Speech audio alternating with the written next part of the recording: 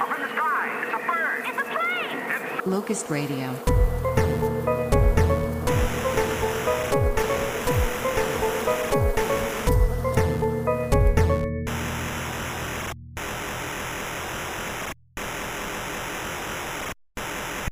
Okay, welcome to part 2. We're going to continue with the Irrealist Workers surveys. Drew, what's next? What kind of Zola-esque / Twilight Zone-esque ironic punishment would your employer be subject to during the revolution? Okay, we have another one from Don Otis here. They would be freed and forgiven, unlike how they treat us. Then maybe they get eaten by a bear.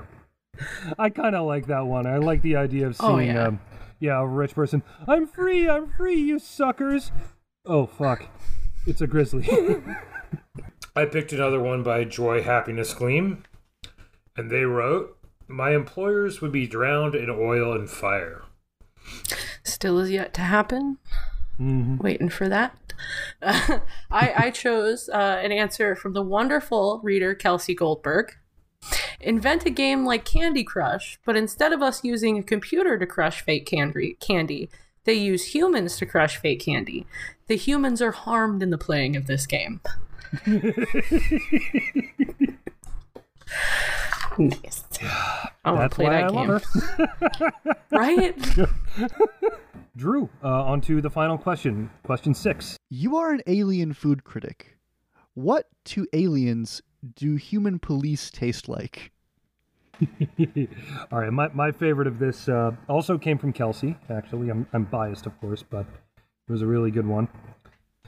Like all food, it depends on the quality of the meat. Cadets are killed when they are really scared after being locked in a room with their girlfriend, who they used to beat, who is wielding a pipe. Being bludgeoned to death makes the meat tender. This is a delicacy that every worker is given for free on their birthday. It is served with a lime and cilantro. The people who think cilantro tastes like soap did not survive the revolution. Cops who ate too many donuts are great for a quick and greasy meal. They have replaced bacon in our post-revolutionary diets. Sergeants are tough and gamey after too much time in the wild, but they are an acquired taste. And this food critic thinks the real appeal is the act of hunting them down, rather than a reflection of the meat itself. DEA agents are slimy but a wonderful addition to a stew as they are full of flavor. We do not eat homicide detectives. They are forced to perform, for no money, for crowds of true crime fans, who still exist because we haven't figured out how to reconcile our prison abolition stance with our love of serial killers no longer being allowed to kill. There are only 3 homicide detectives left who have not died in captivity. They are available for birthdays, anniversary parties, and commune retreats. Oh, yeah. Yeah. For this one, I picked another one by Beatrice Morale, and they wrote, despite the humans' monikers, they do not taste like pork. The flavor is bland with an odd saccharine aftertaste, as though the flesh had been marinating in refined donut sugars and entitlement for decades. We much prefer the flavor of the wealthy. And another beautiful response from our reader June. The charred remains found in great pits after the Grant human insurrection would be a bitter and smoky delicacy that would fetch a high price. The high price would be attributed to the complete lack of policemen after this insurrection. The chewy texture would be quite pleasant on our wide, double-rowed teeth, and the charred ends would be very satisfying on our leathery tongues. Yeah. Love it. Post-humanism for the win. God. All right. Yeah, cool. But somehow more human. Yeah, sure.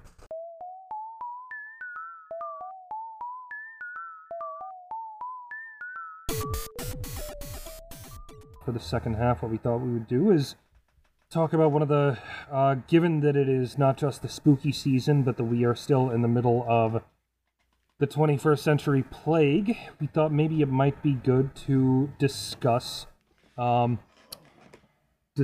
Roger Corman's adaptation of The Mask of the Red Death, the great Poe Classic. Using our super Marxist cultural criticism powers, we have connected this movie about a plague to our plague. Because we are so fucking smart. One of the things that was interesting to me about the Corman adaptation, right, is it's not, I mean, the rough scheme of things, there's a guy named Prince Prospero, right? And there's a plague, and he and some rich guys hide in a castle. It's very similar to the Poe in that way. But in the Poe short story, Prince Prospero is not a Satanist, right? Yeah, no. Or if he is, it doesn't make it into the story. Poe doesn't think it's relevant. And one of the things that's interesting to me with the Corman movie is there's this red-robed figure, right, that appears several times, and he's got tarot cards. And he seems to be determining the fate of people by these tarot cards, starting with this old woman who takes the plague back to the village, and so on. And he later conspires against Prince Prospero. And I know I kept thinking about the sort of the randomness of that, the trickster aspect to it. Yeah. And how tricksters are neither good nor evil. On the one hand, the rich people all die, but so do most of the peasants in the movie. Yeah. A handful of exceptions aside. And I was thinking about the trick the universe played on us last week, which was Trump gets COVID-19 and is now trying to use the fact that he got sick to kill more people with COVID-19. Yes. Like, yes. Everybody was so... I remember I was like, it's Christmas morning. Like, this'll... But then, he gets, like, $100,000 worth of medical treatment for free, and he's okay. So and he's rushed back to, like, yeah.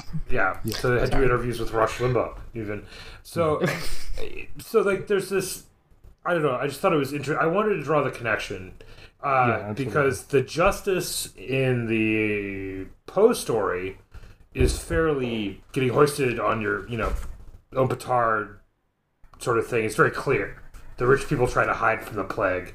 The plague gets them anyway, in this sort of fantastic idiom. And the movie complicates that a little bit, and I'm curious what people think of that.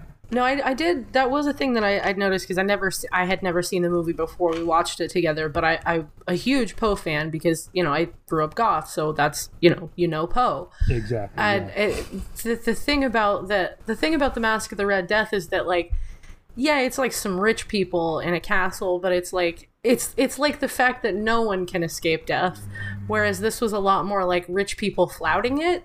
It didn't seem quite so overt.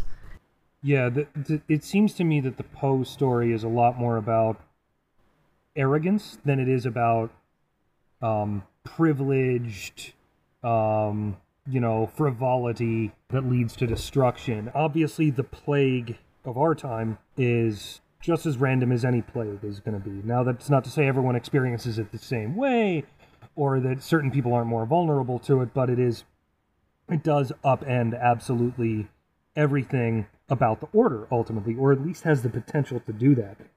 Which is one of the reasons why I still I find myself gloating a little bit more still about Trump. Like, yes, he survived COVID-19. He was always going to, precisely for some of the reasons that Adam said, which is that he has access to the type of medical care that none of us can barely conceive of, let alone will ever experience. Yeah. And of course he was going to, after he recovered to a certain degree, was going to try to use it to his advantage. I mean, we knew this was absolutely coming. In other words, the cosmic random variable, as we've talked about here before, the sort of, the trickster aspect, well, it's sort of like the plague in Rant, right? It introduces a new element into which the definition and the meaning of everything is changed. The good thing is, it seems to me that COVID has set Trump's re-election campaign into a tailspin that it probably, or very likely, won't be able to get out of over the next 3 weeks between when we're recording this and election day. Now, that doesn't mean that the danger is somehow gone. I mean, regardless of who wins, the Trump's proto-fascist minions are going to be marching up and down our streets and really out for blood. So, a Biden victory, even if it is a landslide against Trump, is not, it doesn't fix anything, really. But it does, it is actually pretty difficult for me to watch the Corman Mask of the Red Death without thinking of, Trump getting his just desserts. And some of that is in response to, what actually has happened to him. And some of it is also just what we wish would happen to him. Like we want him to meet the same sticky end that Prince Prospero does. It just seems very, very clear, and again, this gets back to what I mentioned in the first. No, you're right. Like I couldn't help but think of Trump, especially everything that kept happening. The guy, they made him specifically, like Adam mentioned before, like a Satanist. He's literally evil. He is as evil as they can possibly make him. Sure. And he's corrupting this peasant girl who he's brought into the castle and stuff. It's so satisfying getting to see his face covered in blood at the end. Absolutely. Yeah. Of course, related to our discussion earlier about monsters and charm, Vincent Price is so much more charming than Donald Trump. Oh, 100%, yeah. And so much more seductive in a particular way in which Vincent Price is sort of there's a gender nonconforming sort of aspect to his performance, right? His performances.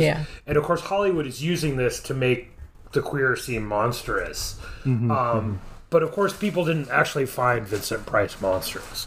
But they liked him in monster movies, so it's complicated. But I think that one of the interesting is how that in the Edgar Allan Poe story, the existential condition is what upends Prince Prospero, right?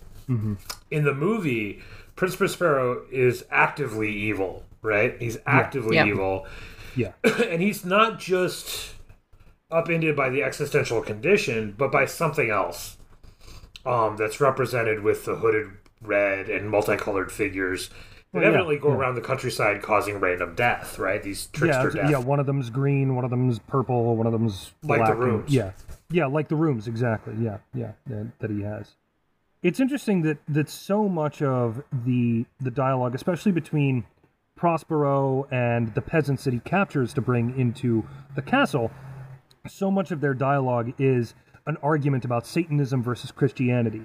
One of the places where I think that gets really interesting is in Prospero's death, because whereas we might expect, given that this is made this is mid-century America, we might expect for, say, Christianity to win out.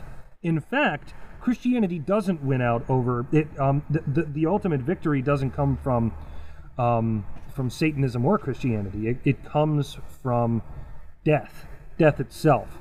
There's that one moment when Prospero, who's gloating because he thinks he's victorious even over his own court because he's proven himself such a loyal subject to Satan, and Death, the red-hooded figure with the tarot cards, just looks at him and says, basically, I don't work for Satan. Yeah, I am servant of no one, basically, is what he's saying. The inevitability of death, the way we have to navigate this oddity of the fact that it isn't, we will exist one day and we won't exist the next. And it's, we want, I think we all crave for it. Again, I said this in the post on my blog. I think so much of our mythologies are based around death or life after it, because we want death to be the ultimate judgment, and we want that ultimate judgment to be just. And so I think that's something that comes across in that, in the Corman film, because it's not a horror film in the way that we, have a tendency to think about them in the 21st century, jump scares, gore, all that type of stuff, which, on this, obviously, in this discussion, we know there's more to it. But nonetheless, like Corman made it's very much like a Hammer horror film, right? It's incredibly colorful. And its horror comes more from the story than it does from anything that's actually scary happening in it. It comes from creating a very surreal mood, which you find very much in the dream sequence. Yeah. I just had this wonderful thought while you were talking. Prince Prospero asking to talk to Death's manager.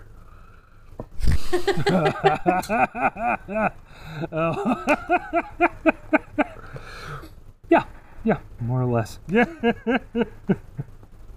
But That would have been a good scene. Well, you don't I work know for your Satan. I know your boss. Yeah. Now I want you to give me 10 more years of life and the good appetizers, not this shit. Yeah, right. Yeah. God. Instead of a dance macabre at the end, it's just another scene from a random Kinko's. Basically, it becomes. One of the interesting things is Prospero. He's actively evil, but his evil is contingent, right? It's not like he's not like a maniacal he's not like Maniac Cop. He's not just killing anybody. No, he's become evil because he thinks it's going to give him eternal life. But like with Hop Toad, when Hop Toad gets his revenge against that asshole guy that dresses up like a gorilla. Yeah, or Grade A. Patrick McGee. Yeah. Patrick McGee's character. Yeah, fuck. Yeah, who was also in A Clockwork Orange. Anyway, but like also Marat Sade. He played Sade. He played the Marquis de Sade in Peter Brook's adaptation. I always liked Marat Sade better live. It's so good live. It's the movie to anyway. But sorry, in the round anyway. But so when he strings him up in the gorilla costume and sets him on fire because he had attacked Hop Toad's partner, the other dancer. This is really satisfying, revenge that he gets. And at that moment, you're kind of on the same side as Prince Prospero because he actually tips Hop Toad for his creative immolation. Right. Yeah. It's true, yeah. I think that the Hop Toad character is really interesting because that was, obviously that's not in the original Poe story. That's in another Poe story called Right, Hop exactly. Frog, which actually I should have read Frog, before. not Hop. Yeah. Well, no, it's in the film they call him Hop Toad. Okay. In the original Poe story, it's Hop Frog. I don't know why they changed it, but it's and again, Hop Frog. In the original story, Hop Frog is, the human embodiment of tricksterism, of the just desserts that get visited on the powerful. In the adaptation, it's very interesting that they mix those two stories because in some ways it shows a difference between revenge as it's wreaked by a human, or as it's wrought by a human, and history's revenge, if you will, as embodied by the red-cloaked figure. We might call it science's revenge, or just the revenge of fate, or whatever, but I think for our purposes in this discussion, it's more history's revenge. And to see the two right next to each other is very interesting, because it, in some ways, maybe it poses a choice or a wager to us if we want to get totally Benjaminian about it. Just sort of the wager of history. Which revenge do we want to see brought out? Is it the revenge of just history or fate that can also take down whole villages with it? Or is it the trickster hiding in the back who actually has some human agency, or who has agency because he is human? I mean, it clearly poses a wager also to Vincent Price's Prospero, and that he doesn't recognize the enactment of his own fate shortly to come. Right? Yeah. That there's really not... He likes Hop Toad and Hop Toad's dancing partner. I'm forgetting that character's name. Esmeralda. So he's fine with that righteous revenge, right? But he doesn't see the same thing happening to him through his actions with the village. But it does raise a question about the agency of the villagers.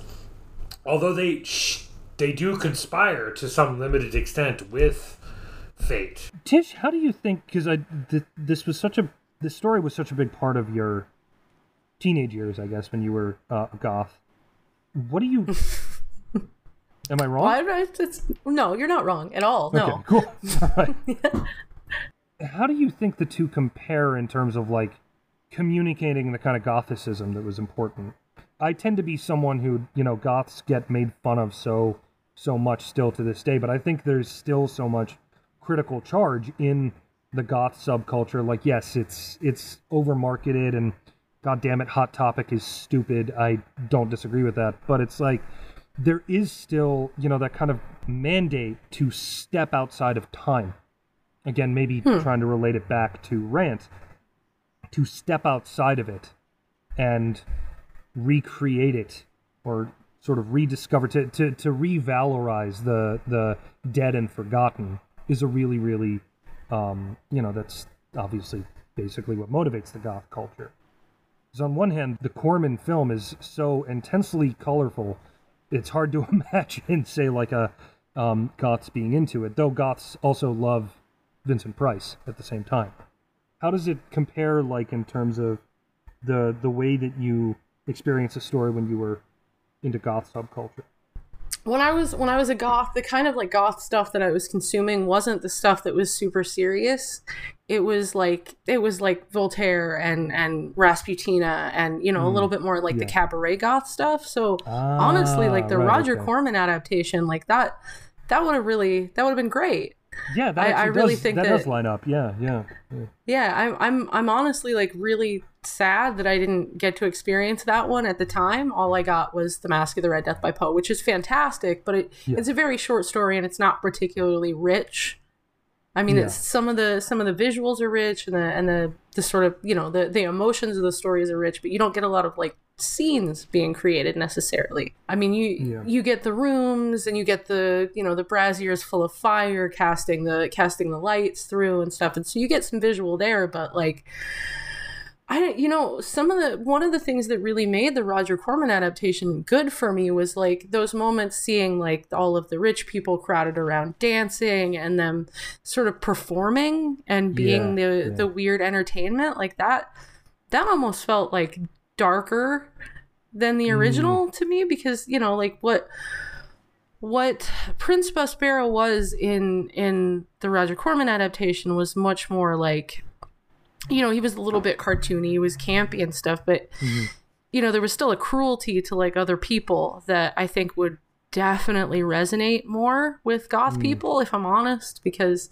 a lot of the time the criticism that we have, so I'm talking like I'm still goth, the criticism that goth people tend to have is that the world around them rejects any kind of sadness or anything like that, and so goths are like, no, we want to.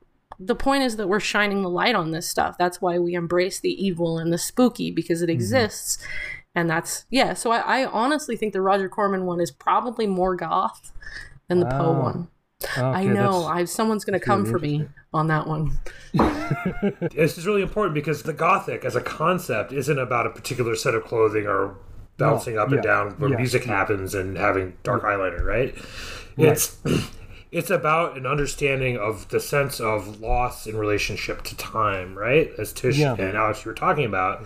It's romanticism, It's romantic. All romanticism can be progressive or reactionary or whatever.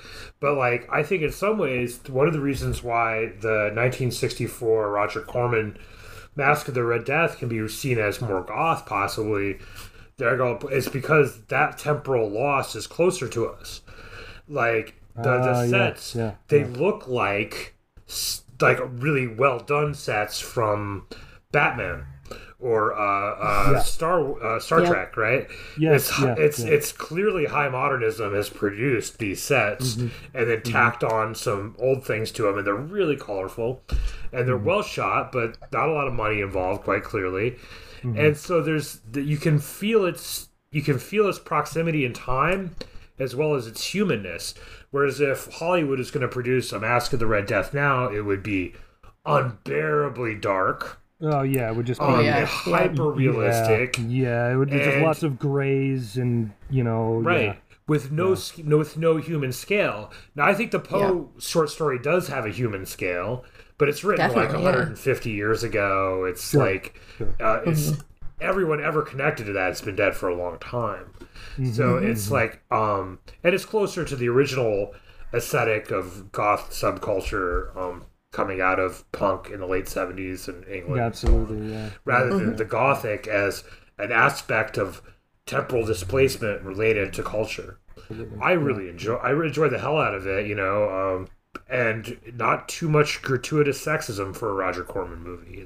Yeah. No, I was pleasantly surprised. I'm used to seeing, like, in a movie from the 60s, like, and even, like, obviously the way that they treated the peasant that he brought into the cast, whose name escapes me, wasn't, like, spectacular Francesca. or anything. Francesca. Yeah, Francesca, that's it, yeah. He treated her like a peasant, but not necessarily like a dumb peasant woman, like it was sort of, it was classist, it felt like, condescension. He wants to win her over, which also brings its own problematic aspects, and he has his more regular consort Juliana, who is very jealous, and so that plays into certain tropes. But he is trying to win her over intellectually. He's not just saying to Francesca, "You're mine." He's saying, "No, I want to win you as another one in league with Satan. I want you to experience sort of the eternal life with me and eternal pleasure." Which, again, gets to something about Vincent Price is so good in those types of roles. I find Vincent Price to be a really, really fascinating individual. Like now he's sort of this minor queer icon, and he was bisexual when he was alive. Like his daughter, in her biography of him, she's like, "I'm about as close to certain as you can be that my father had sex with men and had intimate relationships with men." But yeah, he is just so effortlessly charming, even when he's playing someone who's just a completely evil fuck. He brings some depth to his roles, which you can really see in some of his other stuff. He starts out his life as an arch reactionary because he's from a tremendously wealthy and conservative St. Louis family. By the end of his life, he's campaigning for gay rights, even if he's not completely open about his bisexuality. It's like campaigning against Anita Bryant and things like that. But then in the middle of it, he goes along with the Hollywood blacklist in the 1950s, which again I think may have just been him trying to make sure that he wasn't outed, because by that point the Red Scare had also become a Lavender Scare. And it's really so, naming names to McCarthy and Hulock is pretty unforgivable if you ask me, but there's gradations within that. And he's just a tremendously fascinating person. I think in some ways he kind of encapsulates a lot of the contradictions of what it meant to make relevant art, where there's always something to hint at, and that makes things, be it queerness or hidden radicalism, whatever, or the type of critique that the Goths will have, which is like the temporal displacement and the bird's eye, a bit more of a bird's eye view that it gives it of society. There's always something. There's always something that you're kind of hinting at, and you have to hint at it because the dominant society is so repressive, has made so many things verboten. So you have to hint at it, but hinting at it sometimes makes it a lot more interesting and gives it a lot more of a critical charge. And I think you see that in some of the Mask of the Red Death, to a certain degree. Well, definitely, for sure, it creates like the psychological aspect of it requires a lot of actual dialogue that's not just expositionary or driving the narrative, like actual conversations about these things, which itself reads as gothic and kind of alien to most of the things that we're seeing these days.